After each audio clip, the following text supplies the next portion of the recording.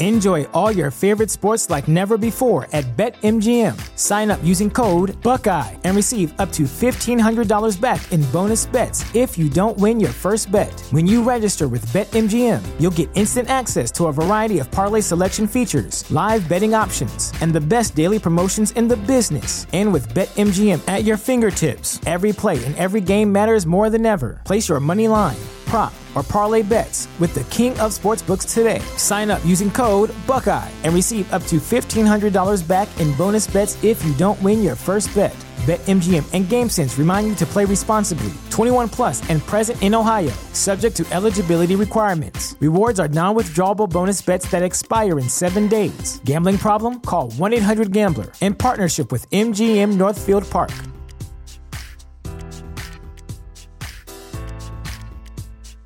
Welcome to Prime Video's Culture-Rated Collection. This is the place where Black is the main character, where we don't jump through hoops just to hear our voice, and can fall in love with illuminating documentaries like Giannis, The Marvelous Journey. I'm just a hard worker that's trying to survive. Enjoy the animated series, The Second Best Hospital in the Galaxy. All doctors report immediately!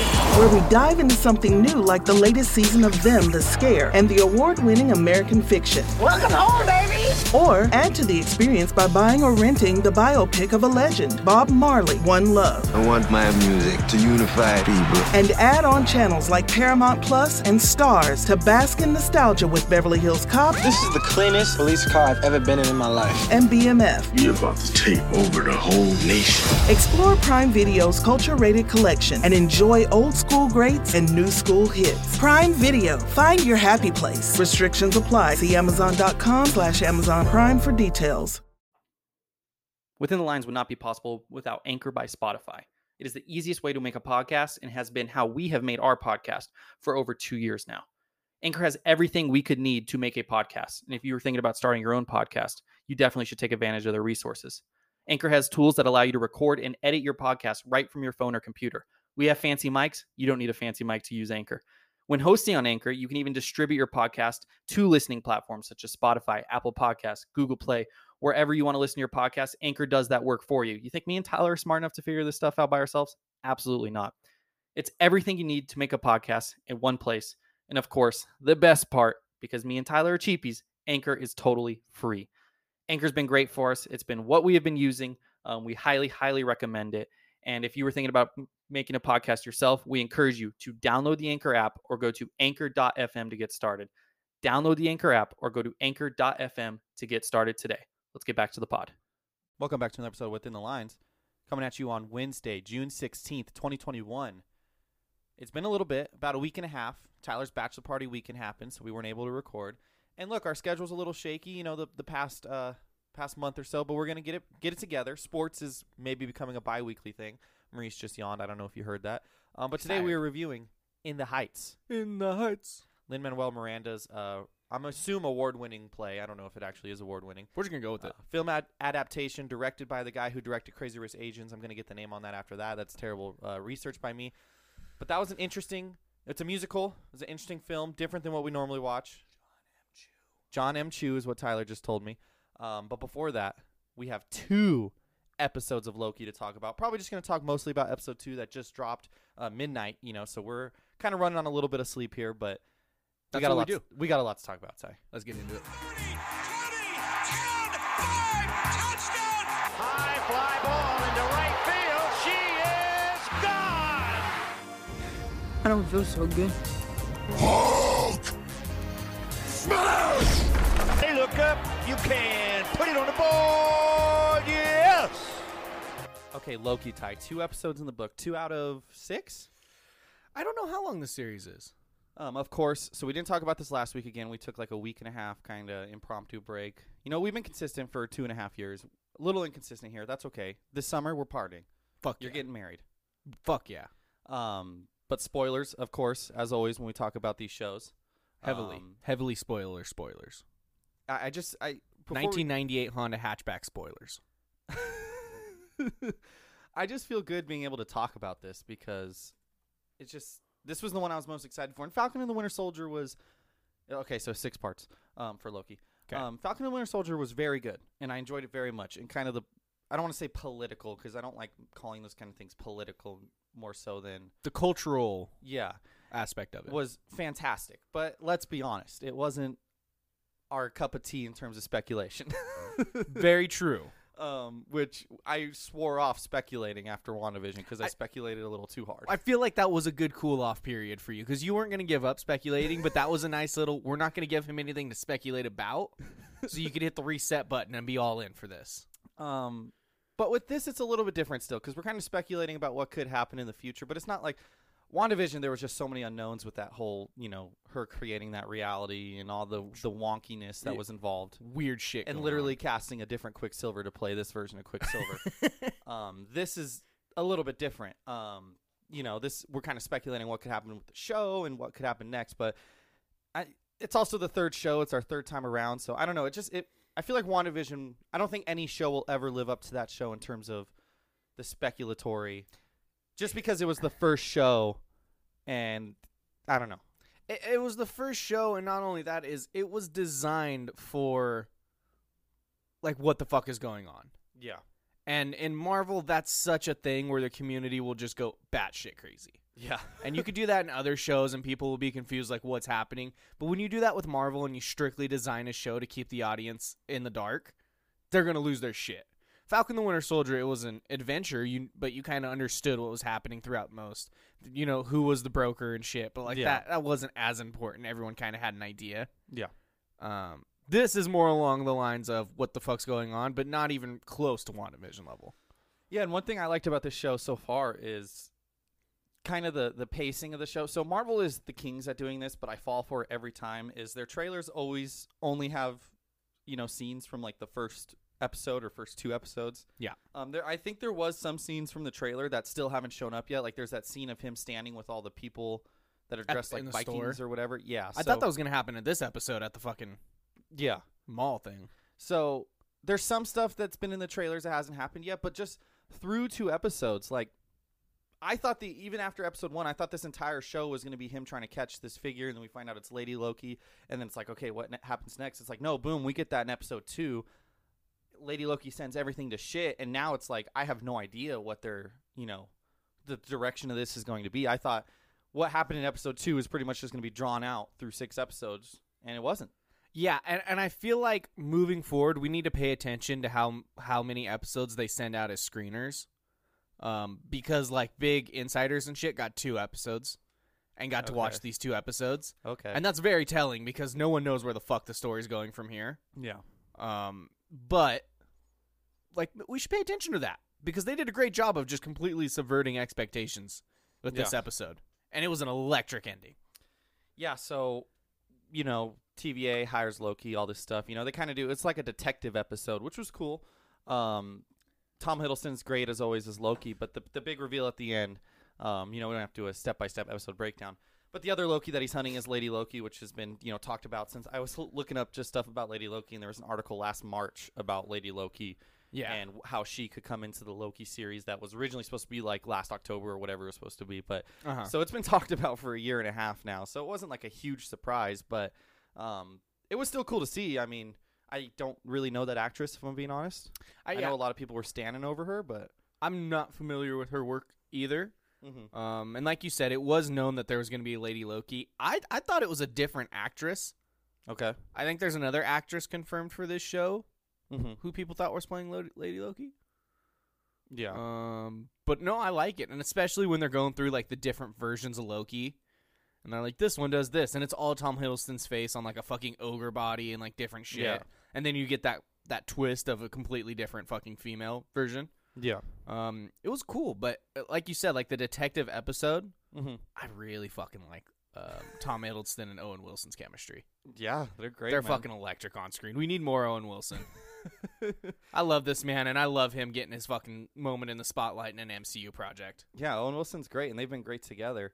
Yeah, and the Loki thing, the gender thing, I know like in the comics there's kind of like this gender fluidity kind of deal where it's like because he's a god, he's technically, it's like just one of those things where it's like he can be, it can be whatever. No, but well, he can like fucking change his shape and everything. Like he was Captain America in the first act. Like he can do whatever. So I don't think it's locked in stone.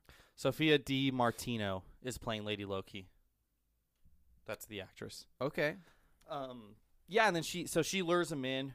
I think she knew all along that Loki was going to figure out what she was doing. You know, he found out that she's hiding in apocalypses, and they go to a future apocalypse in Alabama, 2050. It was a hurricane, and she gets all the TVA agents there. She gets Loki there, and she sets off a time bomb, pretty much. Yeah. A time bomb with all the different, reset charges and everything. And, the episode ends with her kind of going through that portal, going where? We don't know. Find out next episode. Loki followed. Loki follows. TVA still at the warehouse store. And we just get the scene of the line, the sacred timeline, just branching off in so many different directions. I know there were some important dates that you picked up on. Some locations, too. Some locations. What was the important date you picked up on? It was just the one. It was just a little Easter egg. I don't even know if this is when the movie came out, but the number one movie in the world was, quote, "The World Is Not Enough." Nice. That's a nice little fucking teaser there. There was Asgard in like the 1300s. There was Sakaar, which is the planet that's Grandmaster, Thor Ragnarok, all that. And there was I didn't see on the screenshot, but someone said that help me here. Sakaar? No, I just said Sakaar. The planet in Guardians that Thanos gets the stone from. Nowhere? No. Vormir. That was an Endgame, not Guardians, Jay. No, not Vormir then. The one where John C. Reilly's planet. Oh, I don't know that name. Anyways, It's that like was the Nova Corps. That was one of the things too. They also had Titan on there, like 1983. I feel like that's a branch where shit doesn't like go to hell on Titan, and Thanos is just a cool, chill guy. Bro, I just thought of something. What's up? Okay, so let's talk about this first. First, a lot of people are saying that this is creating the multiverse, that Lady Loki just created the multiverse. Once they go past that red line or whatever, which it never did, so like they could go back and do a mega pruning, and stop it. But yeah, my take on this is that these lines do not represent the multiverse and how people are understanding it. Marvel fans are very hungry for their multiverse. They've been hungry for it forever. And when you say the word and you have a movie coming up, Multiverse of Madness, and you tease it in like 3 other fucking projects, and Spider-Man, all the different villains from other properties are confirmed. Did you see the thing? Just a little tangent here. Tyrese Gibson said how Morbius was part of the MCU, and then Sony came out like, we are not part of the MCU. Yes. Like, I don't think that they're actually part of the MCU. I think that's literally just him actually being a little confused. I think that's truly someone you just don't take anything he says. Like, he just doesn't. He's just like, I'm in a superhero movie. Yeah. But so I don't think these branches necessarily are creating these multiverses that are branching off from the sacred timeline. I think at the end, something will happen where the TVA will be destroyed, because you get the intro video, if it gets past the red line, chaos happens. No, madness happens. She said madness. Madness happens. Multiverse madness happens. I don't think these lines themselves are necessarily the creation of the multiverse. I think these lines, whether Marvel could throw a curveball and TVA could literally squash those lines in episode 3. Yep. And then the rest of the series is kind of about how Loki and Lady Loki are trying to work together to obtain the end goal. So that could be a curveball that a lot of people probably wouldn't see, honestly, is if they fix this problem now and then, So I saw like a mega pruning of that event somehow. But at the end of it, the end goal, I think, is to get rid of the TVA. I don't think the TVA exists after this, because you have the whole thing, like everything happened for a reason up until this point, even with the Avengers going back in time and getting the stones and everything. And it's just such like a good cop-out kind of thing to use. But then if you truly want to go into this multiverse and all this craziness afterwards, then you kind of have to get rid of them now. Yeah. Also, in just my headcanon, the Avengers lost to Thanos like millions of times, and Doctor Strange's won real reality. Like, they kept losing. TVA kept having to come back and hit reset charges till they finally fucking won. That's just headcanon. That's canon in your head? Just in my head. Because Doctor Strange was like, there's only one way that we win. They just kept losing, and then TVA was like, nope, not the right timeline. Nope, not the right timeline. But you could say in every single timeline, Doctor Strange sees what the other possibilities are and sees there's only one way to win, so they don't actually ever get into that other timeline. No, my headcanon is they keep getting fucked up and killed by Thanos, and Owen Wilson has to keep showing up and resetting things. That would be a cool, like, Easter egg. Like, not part of the show, but maybe, like, just a bonus, like, them losing to Thanos, and then you see Owen Wilson coming through the portal and just like fucking Thanos up real quick, like nothing. She's like, again, guys. So yeah, I think that's the end goal is, eventually something with the multiverse. It has to. They're running out of time, and I thought I said that maybe the end of Spider-Man. That was my theory with you, was that at the end of Spider-Man, that's when the multiverse was created somehow, or because Spider-Man's before Doctor Strange, right? Yes. So maybe it could be end of this, Spider-Man kind of plays into it a little bit, and then I don't know, because the timeline of everything's messed up. We don't know like where this happens. Well, this show itself isn't really happening in real time in relation to Marvel anyway, so you could really say that this happens whenever, like the sacred timeline ends. That hurts my brain. Yeah. Because like, how far in advance is the sacred timeline? Because Owen Wilson said the thing, they keep making it, but like, sure, if Loki and Lady Loki break it now, why is it affecting it in real time? But I also saw some theories that maybe the stuff we've already seen, like the WandaVision and whatnot, that's already with the timeline broken, and that's how Wanda was able to go into the different realities and pull out Evan Peters, even though it was Ralph Boner and everything, but and that's how she heard her kids in a different universe. Yes, multiverse. Because I don't understand how time works, but there was a thing like, what if this exact moment's when she heard Billy and Tommy, when like the other realities started to branch out, that's when she heard them and made that connection. Yeah. But I don't understand how time works. So, because that happened in 39 AD on the timeline, like. I don't know, Ty. One thing I just thought of right now, though, so I don't think this is creating the multiverse, but MCU. Okay, so they have that What If show. Yeah. Like, obviously the What If show is not canon with the rest of the MCU, but what if they just do a fun little twist where all these What If stories they're telling are those branches, just to like kind of tie together a little bit? Fuck yeah. Like in this branch that, it's all the stuff that happens between the red. Yeah, like in this branch, that was caused by this or whatever. And again, it doesn't have to be canon, no. But it could just be like a subtle thing at the beginning that they say so Marvel fans could be like, oh, that's pretty cool, way to tie it in at least. And, in this branch, there's the Lady Captain America and, so on and so forth. They have like the little what is her name? Miss Time, Miss whatever, the little animated clock girl. Yeah. They have her like show up in the show to like explain things. And then it's just animated. It's just her visions of it. Yeah. I think, will they do that? I don't think they have to. I think they could literally just say, what if this happened? Kind of, because the comics, a bunch of shit's happened. But that would be a cool way just to relate tie it all a the projects together. Yeah. Instead of it being its own standalone thing, have it actually relate to something else. Yeah. Will they do that? I don't know. I want to see one where Thanos is just a chill dude. Everyone on Titan listened to him, and he's like, thanks, guys. Now I don't have to fucking kill everyone. So you had a theory about the TVA and the future of this show. Them some bad motherfuckers. So I didn't think of this myself, but now that you've said it, I'm all on board. I'm all on board this train. Yeah, it's just there was a quote-unquote multiversal war. Yep. And eventually they ended up on one sacred timeline. That sounds like someone won the war. Yeah. And they're just controlling their reality, and they want their reality to be the only reality so they can stay in control. Which it feels like Lady Loki is aware of that. Yeah. And she's trying to make it to where I don't think everything will break into chaos because, like, even in this episode, Loki says you're TVA propaganda. Like, it's like, oh, trust us. Everything will break into chaos if we're not the ones in control. Yeah. Like, that sounds like a dictatorship mentality type thing. Yeah. Like, you need us to lead or everything will go to shit. You need us. Like, we have to be the ones. Like, and I feel like they have bad intentions. And, like, Owen Wilson's character and some of the people, I think maybe, like, the judge girl is aware of it. Yeah. And in on it. But, like, Owen Wilson and the other TVA agents have no fucking clue.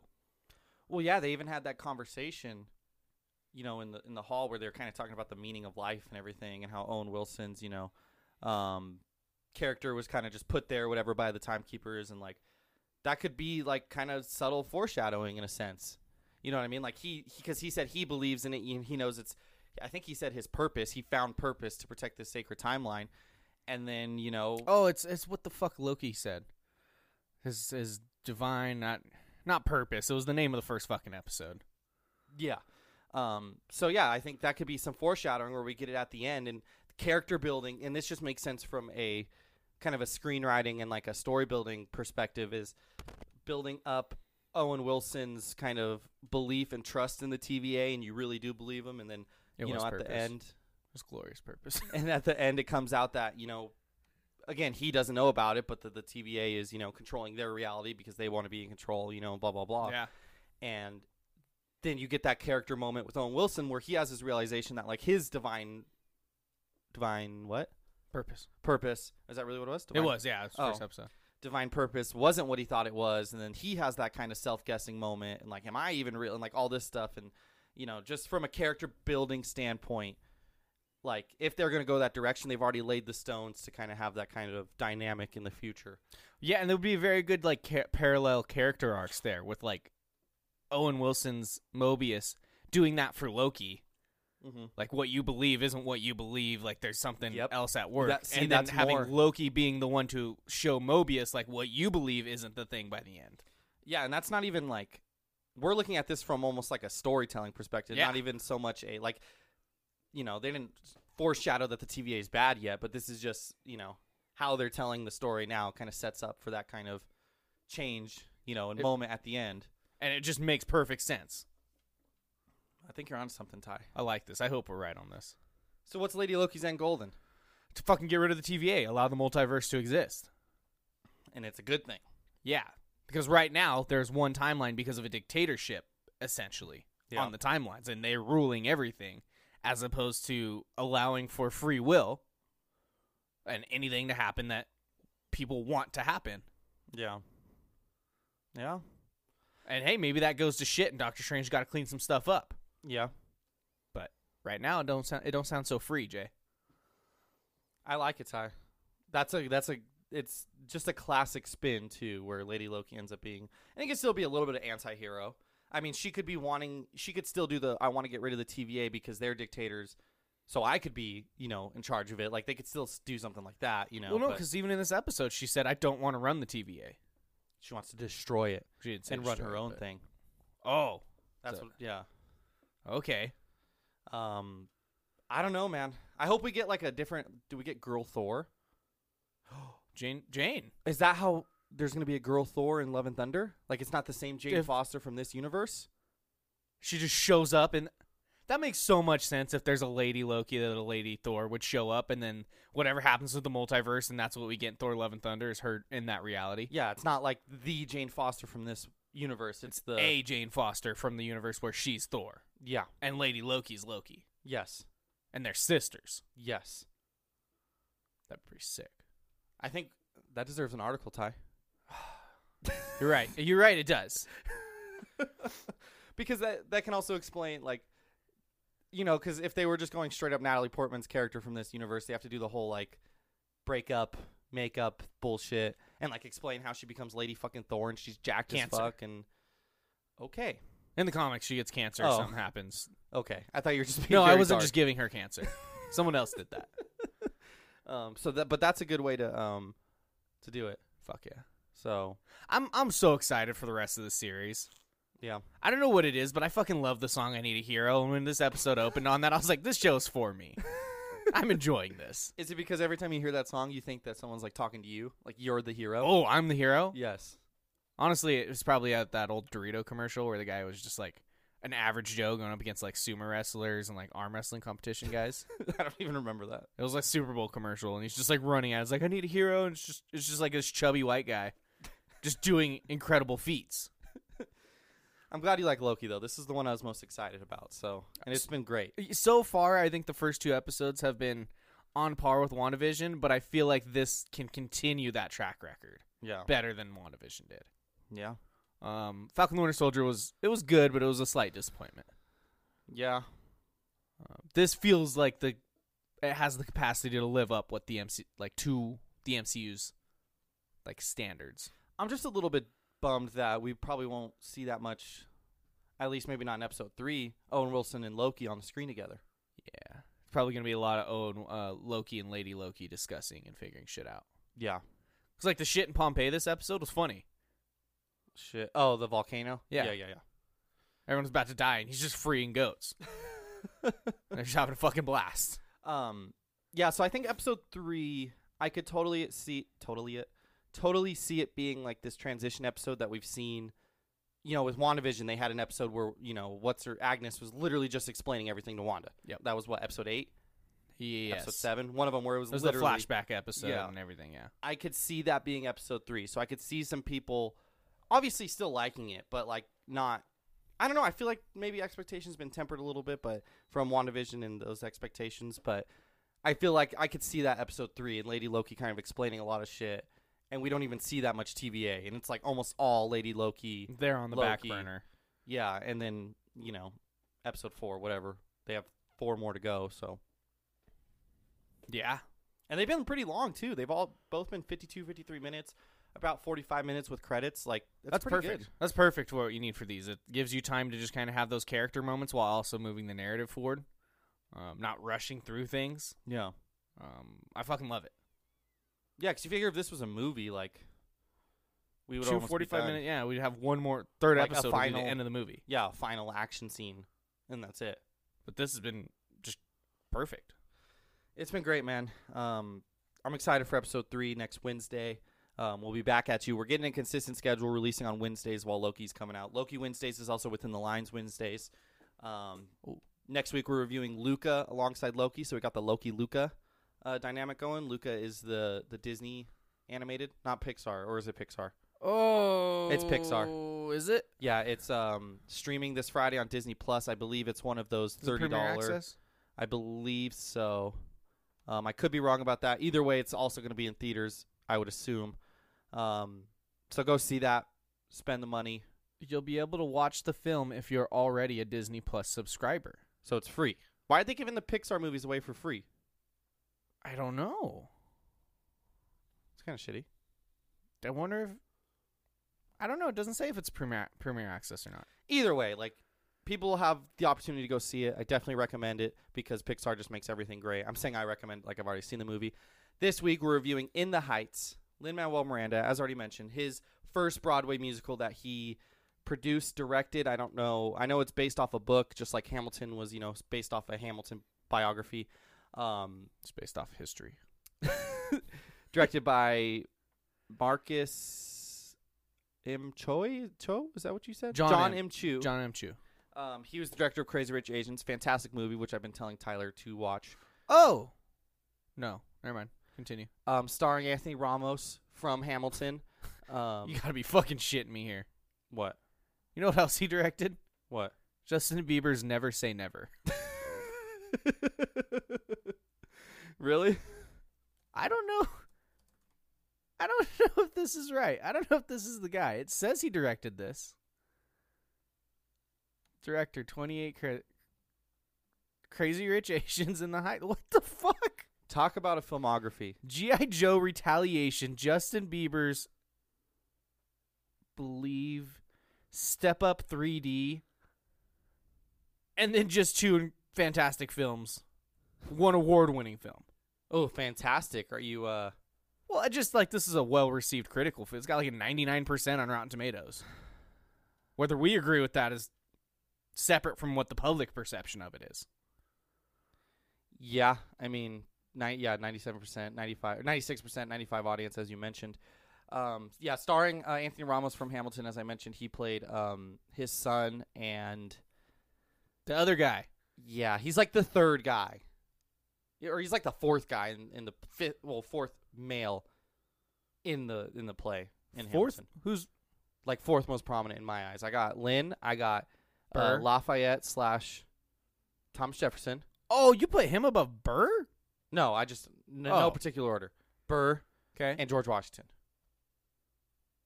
Okay, that's fair. Who's also he's just got the 2. Both of the impactful deaths are him. That's true. He dies as his friend at the beginning, and then he dies as his son at the end. Lynn plays the little Piraguro. Piraguro. I appreciate you trying that because I wasn't gonna. He's just like the little, ice cream man, whatever. Gotta catch you a little song. George Washington in Hamilton, he plays just another ice cream man. It's just kind of like a funny kind of casting. Yeah. I can't think. What's his name? What? The George Washington's character. Mr. The freeze truck guy? No, the actual guy. Oh, the actor? Yeah. I have no fucking clue, Jay. Christopher Jackson.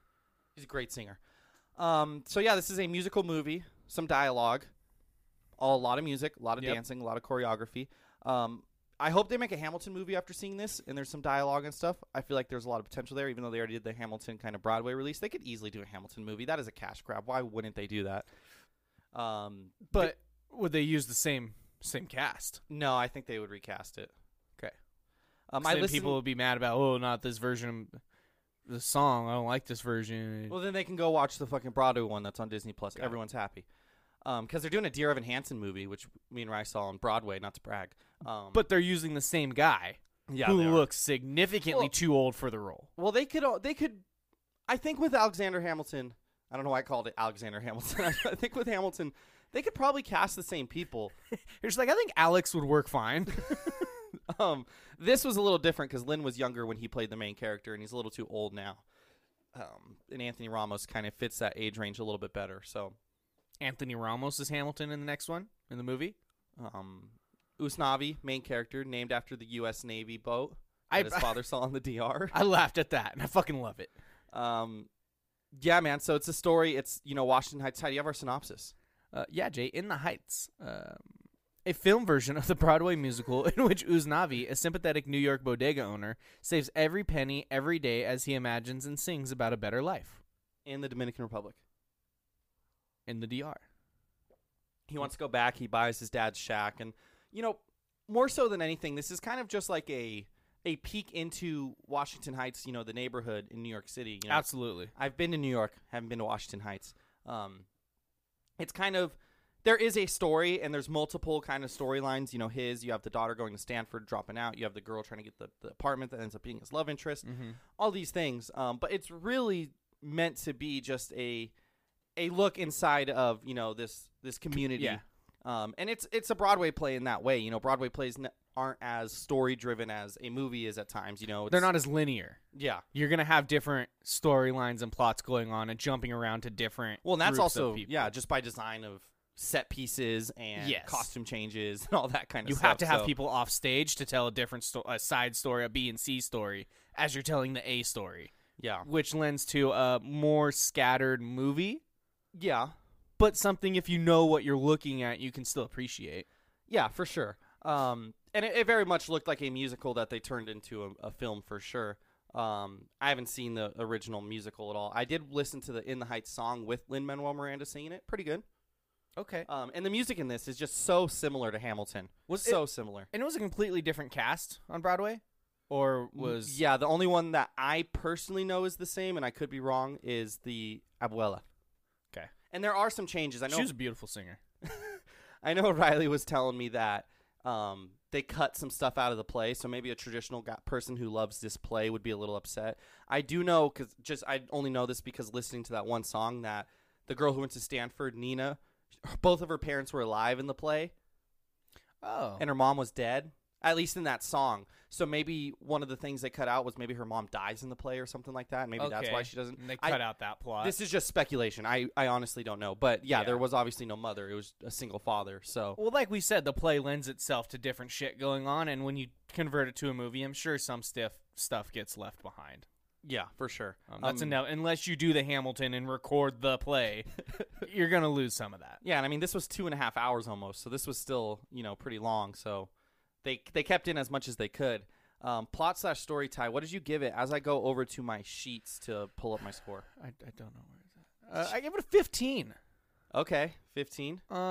Didn't blow me away by any stretch of the imagination, but I think it was fairly good. I think for what they were trying to do and put this community at the forefront of it and show the different things, show the was it the salon or whatever, and like those people and them moving and the abuela in that community and his dream of going to the DR and the girl from the school and the girl trying to become a fashion designer and all of that shit rolled into one led for a good flowing story where you had interest in every different thing.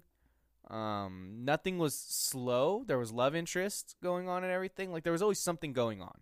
With that being said, there was no huge, I guess there was a slight plot twist, but I felt slightly predictable. With the lottery ticket. Yeah. But other than that, like it was good. So I guess in the original one, Riley was telling me that Abuela doesn't die, and she just cashes the ticket. Oh, that's so much but less cool. she gives like half of it to It was Navi. and his cousin. I don't know his name. Yeah, I gave this a 14 as well for a lot of the same reasons that you said. Sunny.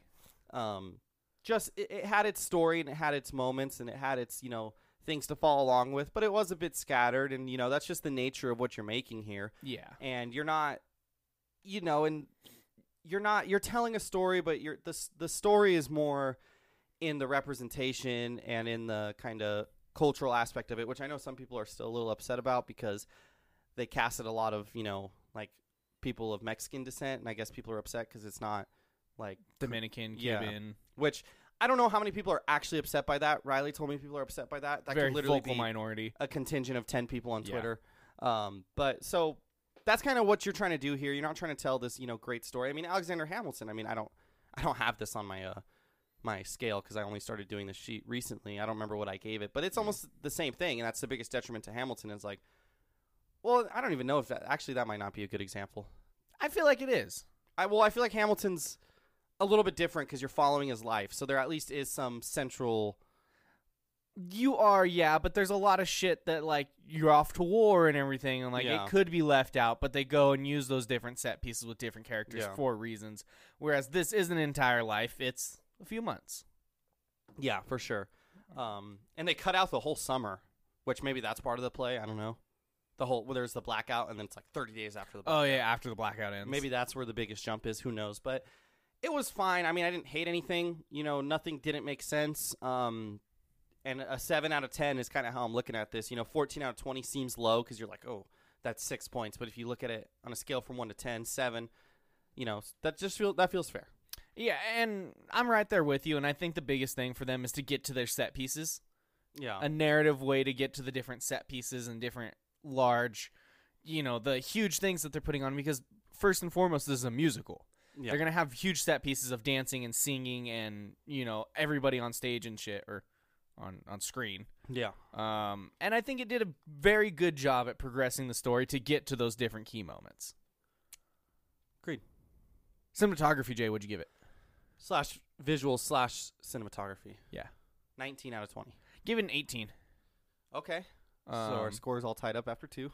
I appreciated some of the shots. At the beginning, I was like, okay, I'm not feeling it, and I was wrapped in like my, truthfully, like La La Land mentality, because it was like the movie musical that I hold as like the high standard. Never seen it. And it's so fucking colorful and vibrant and Yeah. everything, and this didn't have that at times. I think that's intentional though, because that's kind of the Washington Heights kind of. And that's why after a while, it kind of I switched mentalities on it and was looking, and it was fantastic. Yeah, because as someone who hasn't seen the movie, La La Land's almost kind of like a, I don't know, is it almost like, not like a fairy tale, but like a, you kind of, and the name itself, La La Land, like you Yes. think of something kind of, out otherworldly or something, and that's why the vibrant colors make sense. Where this is more like real life, based in reality. Let's get a realistic, representation of this. Yes, and that's why I was fine with it, because it didn't have to be that. It's just a different way to do it. Yes. I will say the scene with the fucking abuela when she's about to die in like that tunnel. Yeah. It's one of the most beautiful scenes I've ever seen. I fucking loved that. Did you cry? I was getting teary-eyed from it. Just because like you knew what was going on there. Just Yeah. the scene and all the people behind her and the lights down the tunnel, and like I don't know how they did it. I was like, I told Victoria, I was like, that's a beautiful fucking scene. That was cool. They had one scene where, I know, because Riley pointed out every scene that people liked on Twitter. There was the one scene in the beginning where he's looking out the window and you see his face in the window, but then you also see the reflection of everyone dancing outside. Yes. I know Riley was saying everyone liked the pool scene. I don't know why.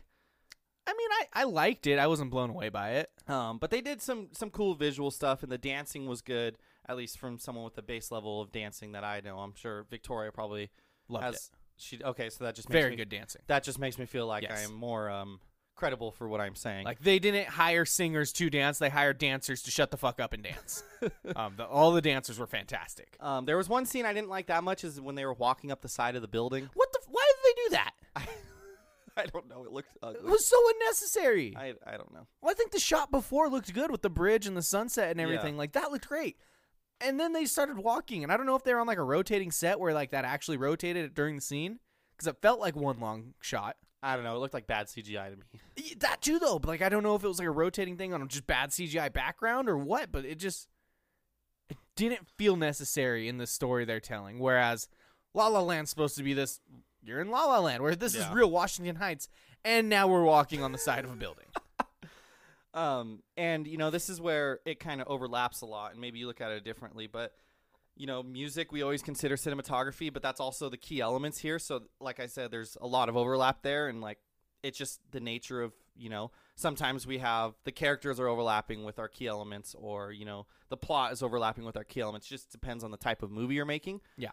And this is one of them where these two overlap, and, you know, I liked the music. I agree. Which jumps me into key elements, which I gave a 20. I gave an 18. Okay. I liked the music. There wasn't a song stuck in my head. I like the first song. I don't remember the first song. In the Heights. Well, yeah, I guess if that's the first song. Day. But I knew that song before the movie even came out. I didn't. I just from the trailers and shit. I was like, that's maybe kinda I catchy. But when I look at it like a Hamilton, like there's multiple songs where I'm like, oh, that shit's good, and it was stuck in my head for the next few days. This was all good music, but it was nothing like that over the top. Really, really fucking like it shit. Yeah, I really liked the music, but I also liked. I was looking at, like I said, what this play is supposed to be in representative of Washington Heights itself and kind of that community and everything. And I thought they did a really good job of kind of bringing to life. Well, I mean, you're not really bringing to life something that's not real. It is real, but like this, you get what I'm saying. Like I thought they did a good job in kind of giving you an idea of this community and building up that community dynamic and doing so in a musical, dancing kind of way. And I did like the music. And, you know, it's just the Lynn style. Yeah, there's not something I might be singing today, but maybe if I listen to it a little bit more, maybe. But, you know, after I saw Hamilton, you know, the actual play, not to brag, we listened to the Hamilton soundtrack on the way home, and I found myself playing the song yesterday on my way to the Quake. So to me, I was like, okay. You know, it got me thinking about it afterwards. So I might play more songs. I like the one song where he is singing to the car, the black guy singing at the car dispatch over the overcom. Okay, I don't remember the song, but I remember the scene. Well, yeah, I just like that, like the rapid enough and stuff. That was actually originally George Washington. That was his character? Yeah, in the original In the Heights. Nice. So I don't know. I thought it was really good, and, you know, 20 out of 20, that's a big score to give, but I gave it anyways. Yeah, 18, I thought it was very, very well done. I don't think it's that perfect next level for the 20. I think it was a fantastic movie, though. And like I said, cinematography, I gave 18. Key elements, I gave 18. Some movies, those are going to go together. Mm-hmm. I think of like a 1917, where visual cinematography is going to be a 20, and because of that, key elements is going to be a 20. Or just looking at my recent scores here, Mad Max. That was a very visual kind of movie. I don't know. I gave that a 2019. I don't know. Django got a 20 and a 20, but that's just because it was good. Yeah, that's fair. I gave Inception 19 and 20. Yeah. That's all I got. Fuck yeah. But like I said, like these category, like key elements is always almost tied into something else in a sense. If it's a character-driven story, it's going to be with the character score. If it's a story-driven fucking mind bender, that's going to be tied into our story score. This one is tied into our cinematography score. Like Talladega Nights, I gave a 20 for key elements and 20 for characters. And it's not that that's so much a character-driven movie. It's just that movie's fucking hilarious because the characters are fucking hilarious. Exactly.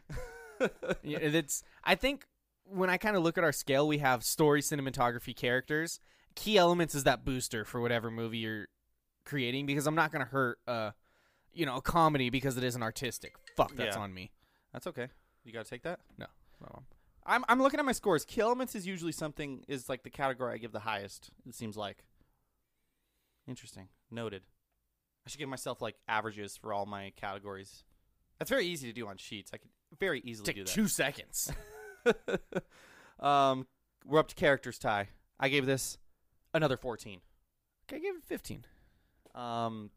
So something happened in this movie that Riley was giving me shit about, but I kept getting confused on who was who. And usually that's not a great thing. And part of it might have been that was me not fully paying attention. No, the dad, the Stanford dad, and the guy who came and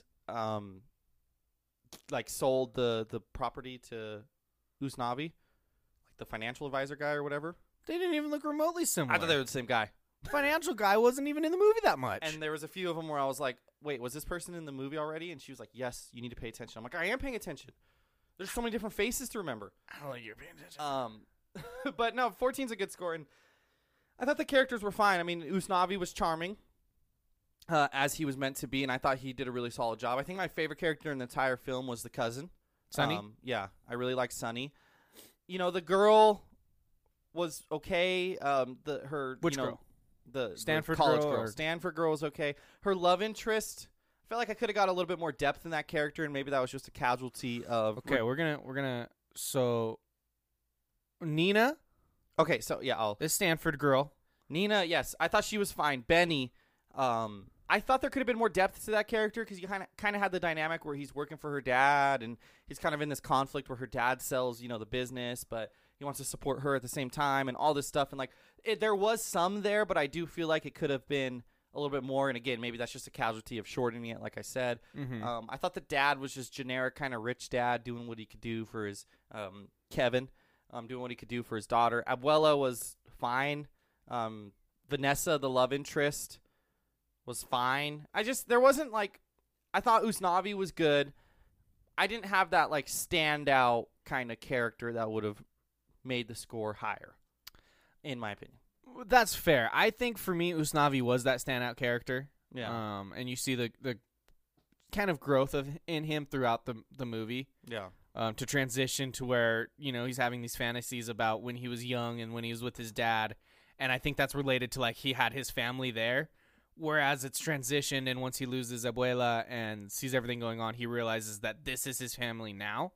Yeah. And I also am taking into account, like, this is a huge cast with different people. Yeah. So I think each one's had their own unique little taste to them that I think helped grow it as a better story. Yeah. I think it's hard to spend a lot of time with all these different characters. Oh, for sure. But with that being said, I think Benny had that moment of where he had to fucking take off and go to the taxi place, and like you got that characterization. Yeah.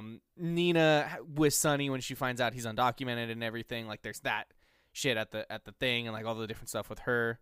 That also confused me because Nina got her hair like curled, and I was very confused. I just fucked you up. I was like, Riley, is this the same girl? Is that Nina? And she's like, yes. I was like, oh, I thought that was the girl he met at the pool and like said hi to. Like I was very confused. I was very confused. I don't know his love interest now. Oh, Vanessa, there she is. Yeah. I liked her character. It was just enough to where they weren't just I'm a person in this movie. They each had their own little itty bitty stuff, like Daniela and the salon shop and all that, and like her girls. There was all this little stuff, but it was all revolving around Usnavi. Yeah. And I think his character arc throughout it, with everything else going on, was fine for me. Yeah. 15 feels like the highest this type of movie can get. Yeah, for sure. Because it's just the nature of spending so much time with different characters as you don't build that characterization. Yeah, I made a joke that didn't fly well. What was it? I when Vanessa came back and she like kissed Usnavi when he was just about to leave. Uh-huh. I was like, dang, women always stopping you from your dreams. Riley did not like that. Riley did not. I didn't mean it as like. I didn't mean it myself. I just because it's kind of like it's a trope. I mean, let's be honest. It is a trope, and that's what I was joking about was the trope, not necessarily my own. But it was not a good like personal commentary. As soon as I said it, like I was fucking grabbing the words out of my mouth. She did not take it very well. Oh, that's funny. But like.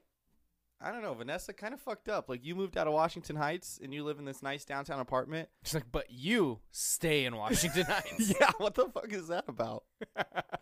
I'm assuming she moved back because, they have kids at the end or whatever. I thought so. The twist that you mentioned at the end is, we'll spoil. No, if you're listening this far, you've already been spoiled. We're done with the review at this point. He doesn't go to the DR, and he stays in Washington Heights, somewhat predictable. I didn't like how it was like a beach, and then all of a sudden it wasn't a beach. They were just in the bodega the whole time.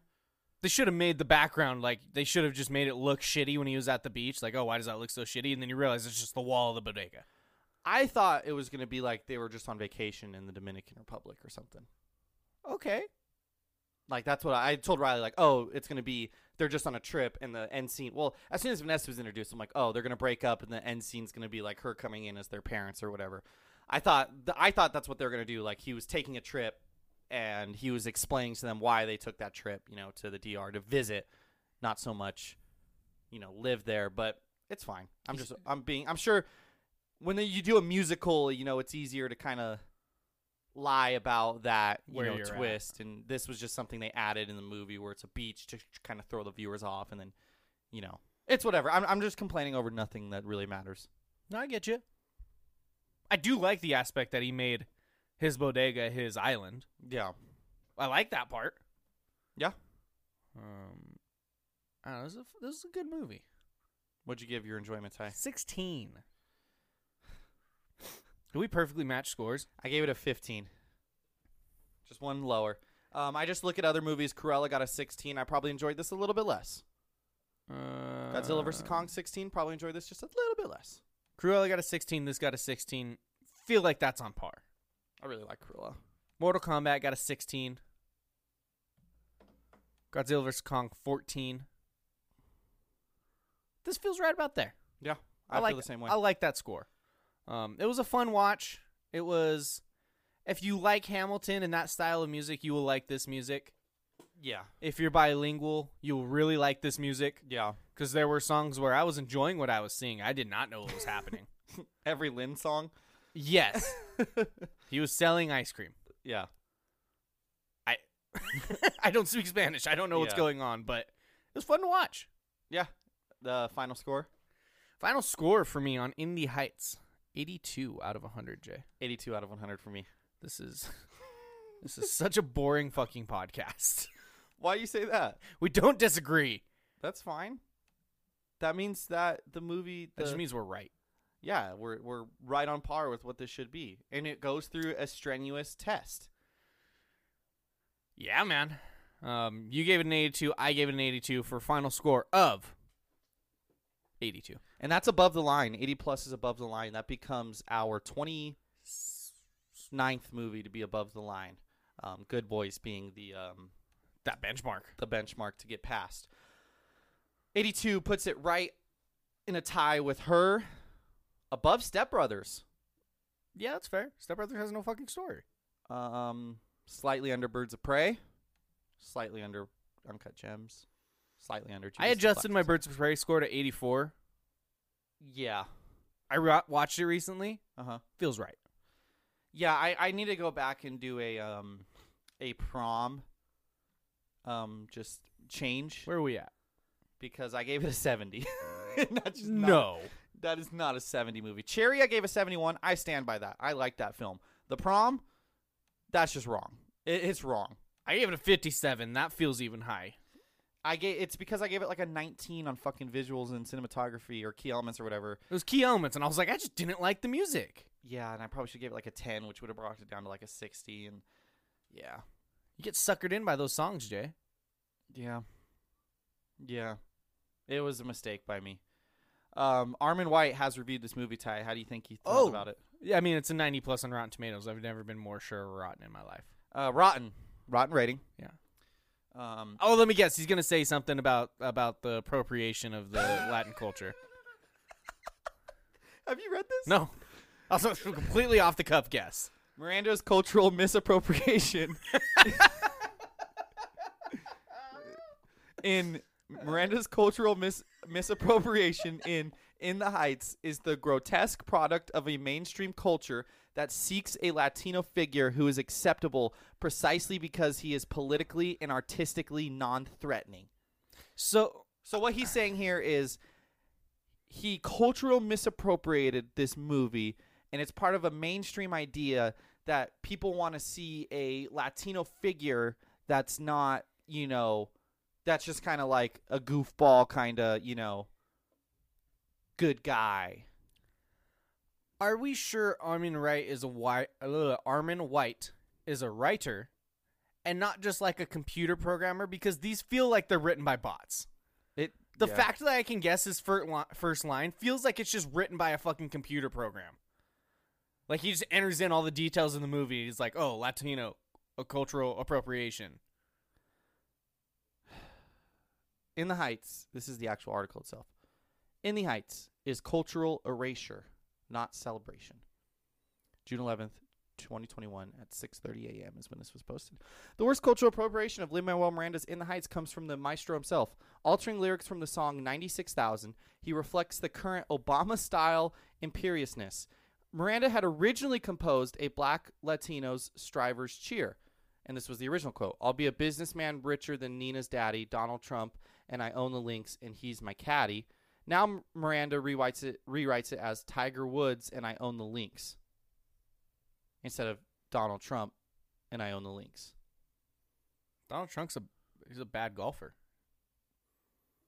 Yeah, but that one line. Tiger Woods is a much better golfer.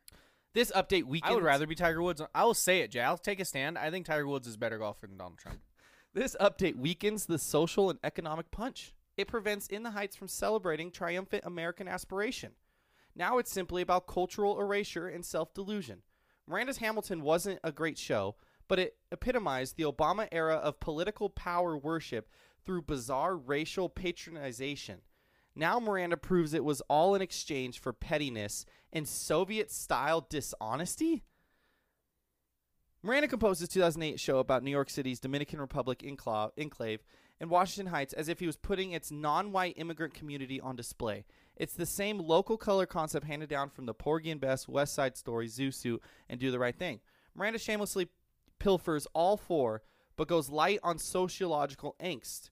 His loose story frame about hustling, hardworking little people like bodega owner Yusnavi, car service owner Kevin, and dreamer Benny imitates the hip-hop comedies Next Day Air and Lottery Ticket. Miranda, incredibly talented, quote-unquote, as the media dubs him, puts these keystones through his personal Broadway processor machine, and Hollywood's awkward earsats result deratiates their essence even further. Whose idea was it to hand Puerto Rican Miranda's shallow Dominican folktale over to John M. Chu, director of Crazy Rich Asians, the most ethically fake, aggressively woke movie of 2018? In the era when racial groups complain about not being seen, Chu depicts the other as outsiders see them. Diversity stereotypes, proud ethnic minions. Miranda's gimmick of erasing Trump and travestying race in politics is exacerbated by Chu's ultra slickness. I don't even know if I want to keep reading this. So just one thing. He said as fake talented Miranda is, or something like that. Mm-hmm. Has this guy seen Moana? You're probably giving it a rotten. This is moving down a little bit. And yet, In the Heights' phony communal-style suits Miranda's inauthentic Broadway rap. He owes his breakthrough to Eminem's white hip-hop breakthrough. I don't hate that comparison. It's too fast, non-sensual, and bloodless. Miranda's rushed combinations of rap and recitative breaks the spirit of blues, meringue. I don't know. I'm criticizing him. I can't even read these fucking words. And bachata. This is classic. You use big words, though. I know meringue is like a music term, whatever. Okay. And barada. That's supposed to represent the heart of ethnic peoples. In parentheses. My syntax is highly. Oh, this is quote. My syntax is highly complicated due to the fact that unquote typifies Miranda's tortured rhyme scheme. What if Eminem's a ghostwriter for Miranda? And he's just got like a soft Broadway side of him, and he just doesn't want like to change his public persona. Maybe. Dude, this guy is just so dumb. I'm also blown away right now. I just realized something. Vanessa in this film. Mm-hmm. I thought she was the girl from Blockers. Which one? Geraldine. Viswanathan. Wow, that's a name. Viswanathan. Is she? She's not. And I definitely thought the entire time it was the same girl from Blockers. Look her up. I will after this. I'm just trying to... I'm reading something right now. He is also shitting on Loki. It's 2 episodes. What doesn't he like about the chemistry between Owen Wilson? I'm just gonna read this. This is on brand, or we were talking about Loki earlier, so I feel like I'm not going on too much of a tangent here. Marvel and Disney's travesty, and this is about Loki, is unacceptable following Zack Snyder's Justice League, a visionary narrative that was a restoration in the grandest sense, enlarging its characters' personal, principled choices. Snyder's sensual, kinetic imagery gave aesthetic substance, emotional weight, and suspense to human dilemma, even when told through the analogies of godlike or superhuman figures. That was just a review for Zack Snyder's Justice League.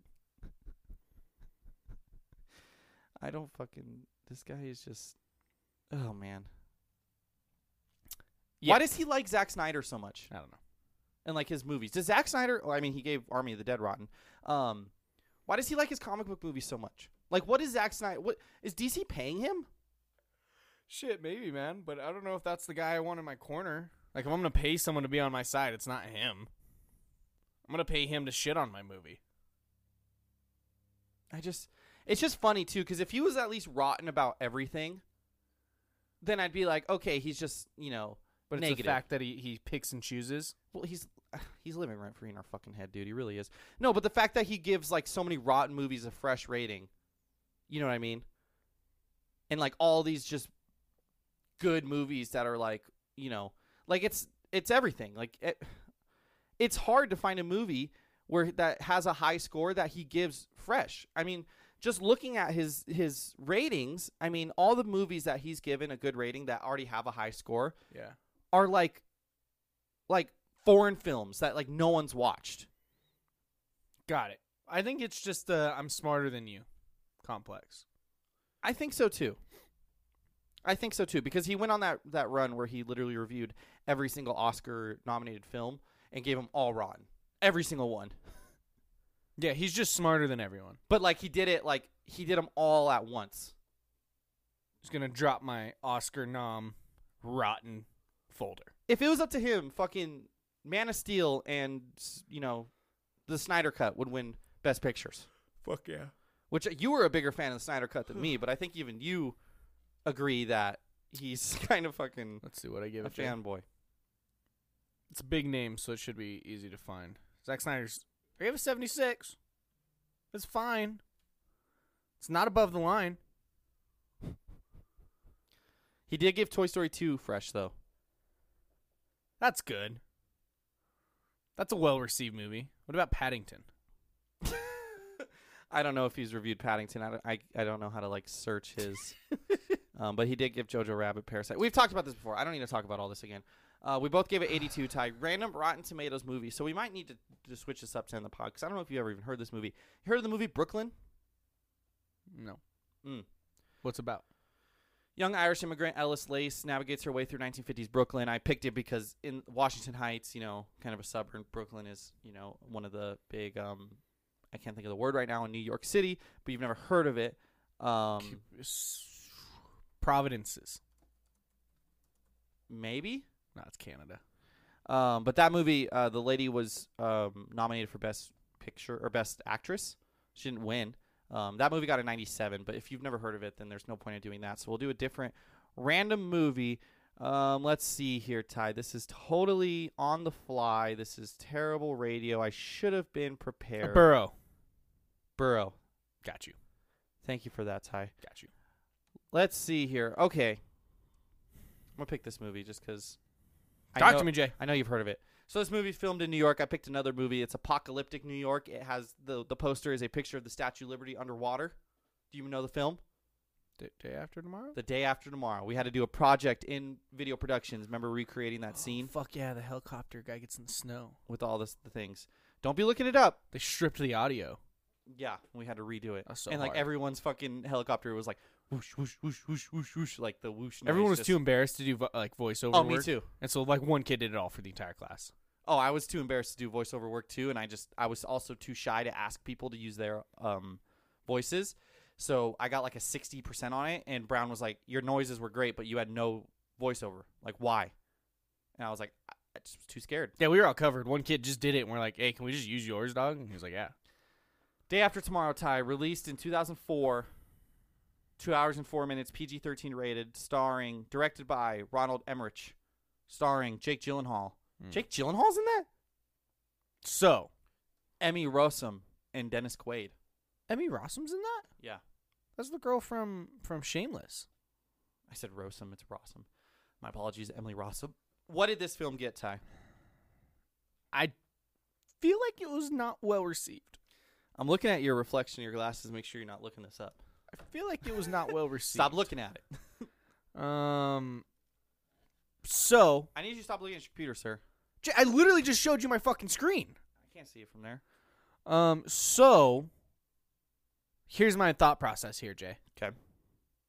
That's in New York. Mm-hmm. We just discussed it. A borough in New York is Brooklyn, the former movie you were going to have me review. Okay. Go back a few years. Brooklyn had a baseball team. Brooklyn Dodgers. A lot of years. Not a few years, a lot of years. Couple years in the grand scheme of things. I'm watching Loki. I'm on big scale right now. That's true. That is actually true. Yeah. Brooklyn had a famous player named Jackie Robinson. He wore number 42, 42%. 45%. Fucking come on.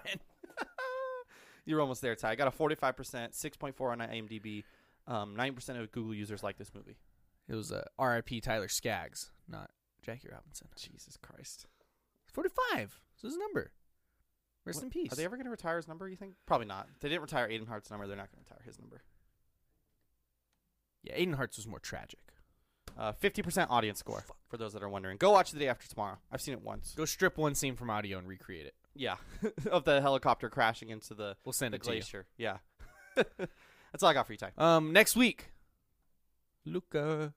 Yep. 2 boys in Italy. Just like us. 2 boys in Hesperia talking about 2 boys in Italy. I think they have other stuff going on. I don't think they're actually boys. Do you know I have a hookup to stay somewhere in Italy? How? What? Mike Linskog from the Quakes. Just name drop him real quick. Nice. Has a house in Italy. You just got a home in Italy. Says I can use it. Hold on, is this the voice of the Quakes? Yes, this is the voice of the Quakes. That's That's fucking cool. So he said, hey, you ever go to Italy? Let me know. Stay at my place. No charge. I said, okay. He has like Alexas and everything. It's all set up to his voice. You just wake up to the voice of the Quakes. Luca next week. Loki episode 3. Sports whenever we get to it. We're going to figure that out. Yeah. Movie, we have like each movie or each week we got a movie and a thing. Sports just are evergreen. They just are always happening. Well, we're also got full schedules, and it's the slow time of the year for baseball. And yeah, could talk about Tyler Glasnow hurting his arm because of the rule changes. That was probably a decent talking point.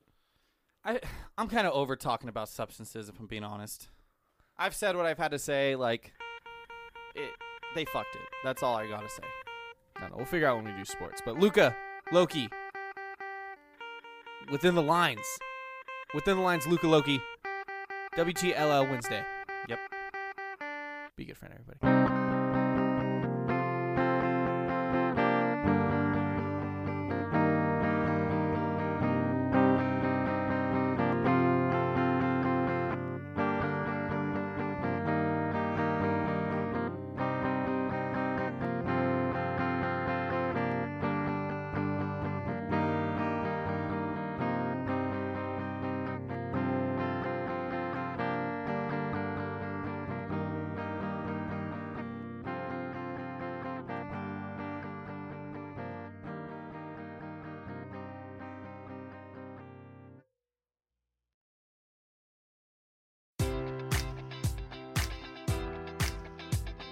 Enjoy all your favorite sports like never before at BetMGM. Sign up using code Buckeye and receive up to $1,500 back in bonus bets if you don't win your first bet. When you register with BetMGM, you'll get instant access to a variety of parlay selection features, live betting options, and the best daily promotions in the business. And with BetMGM at your fingertips, every play and every game matters more than ever. Place your money line, prop, or parlay bets with the king of sportsbooks today. Sign up using code Buckeye and receive up to $1,500 back in bonus bets if you don't win your first bet.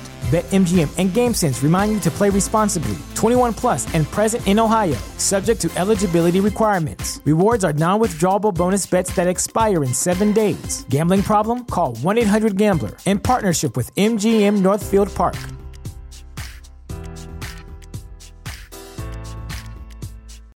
Welcome to Prime Video's culture-rated collection. This is the place where Black is the main character, where we don't jump through hoops just to hear our voice, and can fall in love with illuminating documentaries like Giannis, The Marvelous Journey. I'm just a hard worker that's trying to survive. Enjoy the animated series, The Second Best Hospital in the Galaxy. All doctors report immediately.